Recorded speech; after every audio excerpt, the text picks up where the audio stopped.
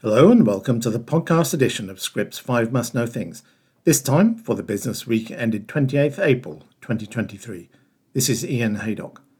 This time, BMS names new CEO, Novartis culls pipeline, AstraZeneca taps Chinese innovation, Q2 approvals to look out for, and a look at deal-making trends in 2022.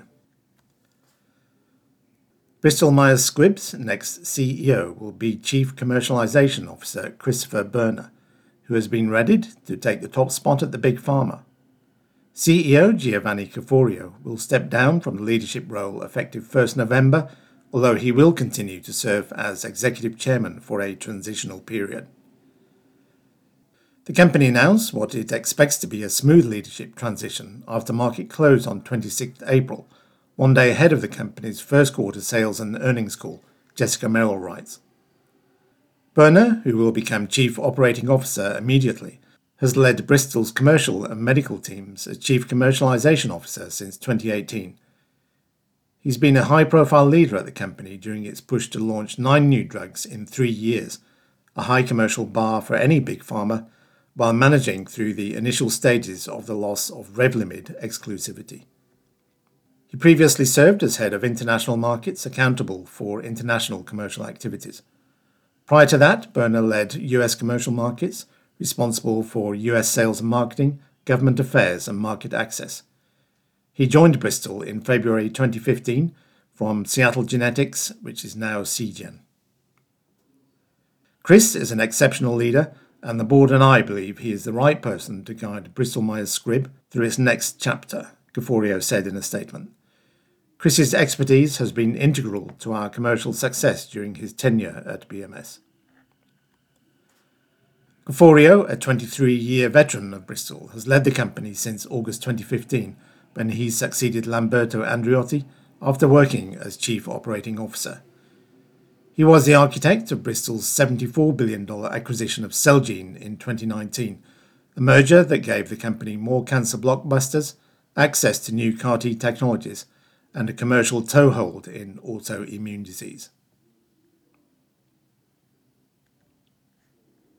Novartis has followed through on a pledge to streamline its R&D and commercial focus, with the company announcing that it has cut 10% of its pipeline in the first quarter. The update came along with better-than-expected results for the period, which allowed the Swiss big pharma company to raise its full-year sales and profit guidance for 2023, thanks to strong growth from cardiovascular drug Entresto and a wave of newly launched therapies. Last year, the company's CEO, Vas Narasimhan, responded to lackluster results in recent years by unveiling a strategic overhaul, aimed at focusing the firm on just 5 core therapy areas and key markets, most especially the US, while at the same time streamlining the organization and cutting costs, Andrew McConaughey writes. The efforts feed into Novartis' goal to become a more streamlined, pure-play pharma business, as is its spin-off of its generics and biosimilars division, Sandoz. This is planned for the second half of 2023, though Novartis could still find an interested party to directly acquire the unit. The company has been busy in Q1 clearing out its pipeline, cutting 16 programs for development. The most advanced of these were at Phase 2 and include LYS-006 for ulcerative colitis, HSY-244 for atrial fibrillation, and LKA-651 for diabetic eye disease. However, the solid tumour oncology pipeline saw the biggest cuts, with 7 programs dropped from Phase 1 development. Most of these were combinations of spartalizumab, Novartis' in-house developed PD-1 inhibitor, with a variety of new agents. We've taken the decision that if it doesn't fit within that framework, we are either going to stop the programs or divest them. So that's the way we are really focusing from a pipeline standpoint, Narasimhan told Scrip. Novartis has also set itself the target of turning around its underperformance in the US market, where it aims to move up from 10th biggest pharma company to the 5th by 2027. Entresto will soon reach the end of its market exclusivity in the US, but a wave of newer Novartis drugs could help replace these lost blockbuster sales, including breast cancer drug Kisqali and multiple sclerosis treatment Kesimpta. Novartis has also identified radioligand therapies as one of its key therapy areas, believing the targeted radiation therapy approach can reach new targets more safely and effectively than other methods. Despite these promising late-stage developments, though, many analysts are still not fully convinced Novartis can match its best-performing peers in growth prospects. AstraZeneca was once known as a sort of multinational that once moved quickly to get its hands on an innovative drug asset originated in China. Over the past few years, however, it has been largely missing from the deal-making scene, whereby various Chinese drug candidates have been scooped up by a collection of international drug makers. However, the UK-based major is now reviving its enthusiasm for novel drug assets from China, as the local biotech industry has developed to take a leading position on the world stage in a few development areas. Susan Galbraith, who's Executive Vice President and Oncology R&D Head of AstraZeneca, told Scrip's Dexter Yan in a recent interview. A decade ago, there were a lot of Chinese companies that had products that were similar to what were available in the West, remarked Galbraith, one of the architects of AstraZeneca's burgeoning cancer portfolio. But what we see now is they are leading globally in various areas. A good showcase of this turnaround came in February when the multinational announced an up to $1.8 billion licensing deal with the Chinese biotechs Keymed Biosciences and Lepu Biopharma for the global development and commercialization of CMG 901, a Claudin 18.2 targeting antibody-drug conjugate. The latest partnership emerged 12 years after AstraZeneca joined hands with Hong Kong and Shanghai-based HUTCHMED on Orpathys, a MET inhibitor, with an interlude in 2022 when the UK giant acquired global rights to the bispecific antibody HBM 7022, also targeting Claudin 18.2 and CD3 from Shanghai-based Harbour Biomed. Apart from the hot area of ADCs, Galbraith also noted that Chinese companies are well positioned globally in the areas of cell therapy as well as bispecific and trispecific antibodies, noting high-quality science is happening in this area and could help advance immunotherapy for cancer patients. Looking forward, AstraZeneca sees more opportunities to strike deals with Chinese biotechs, which should aim at the global market, Galbraith added. Notably, the firm is one of the major multinationals most reliant on the China market in terms of share of global revenue. Last year, AstraZeneca's sales in the Asian country accounted for 13% of its total. China is also now the second largest single-country market for AZ after the US. Now entering the fourth decade of doing business in China, AstraZeneca is also building a network ecosystem through local partner CICC Capital. In a first step, the collaboration has opened a door for the multinational to tap into Chinese biotech's expertise and global leading innovation in cell therapy, according to the executive.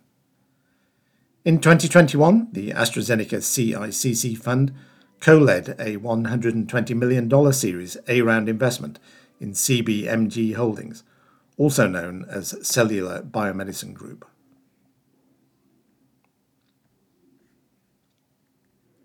The second quarter has already seen the approval of Gamida Cell's cell therapy Omisurge, and with the help of Biomed Tracker, Scrip's Alex Shimmings highlights 10 of the more interesting new drug approvals due in the next 3 months. Away from its adventures in Alzheimer's disease, Biogen is hopeful of an accelerated US approval for tofersen, which it licensed from Ionis Pharmaceuticals as the first treatment to target a genetic cause of amyotrophic lateral sclerosis. On 22 March, the US FDA's Peripheral and Central Nervous System Drugs Advisory Committee decided that tofersen, an antisense oligonucleotide designed to reduce SOD1 protein synthesis, was suitable for an accelerated but not regular approval as the first disease-modifying treatment for superoxide dismutase 1, ALS, despite it missing the primary endpoint in the Phase 3 VALOR study. The product is set to receive an approval decision from the FDA on 25 April. A new era beckons for the prevention of respiratory syncytial virus, with the potential approvals of 2 vaccines this quarter. These are expected to add to AstraZeneca and Sanofi's antibody therapy Beyfortus, which was approved last year in the EU for the prevention of the infection in newborns and infants during their first RSV season and is awaiting a similar US approval. Elsewhere, Chiesi and partner Protalix Biotherapeutics have a US PDUFA action date of 9th May for their resubmitted biologics license application for Elfabrio for Fabry disease after the FDA rejected the enzyme replacement therapy in 2021. The product received a European Medicines Agency positive opinion this February. Elfabrio is a plant cell culture expressed and chemically modified stabilized version of the recombinant alpha-galactosidase A enzyme, being the first pegylated enzyme for the treatment of adult patients with Fabry's. Alex's article also looks at a range of other products, which is too long to be detailed here, but which includes Beyondis' ADC for metastatic breast cancer, trastuzumab giacomasine, and Sarepta Roche's gene therapy SRP-9001 for DMD. So do check out the article for all the details of these other products expected to be approved in the second quarter.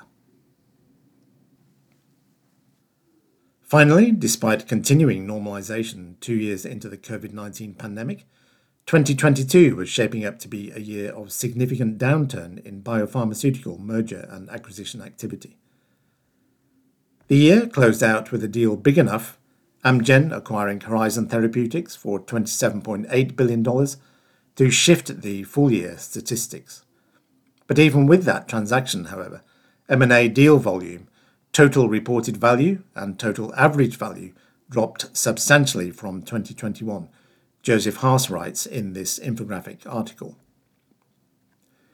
The difference really was just a matter of degree though. Factoring in the Amgen buyouts, M&A total value declined 40% from 2021, while average deal value, meaning the reported amount paid, without factoring in any downstream payments such as milestones or contingent value rights, fell by 32%. M&A deal volume decreased 12% from 2021 to 22 after an 11% uptick from 2020.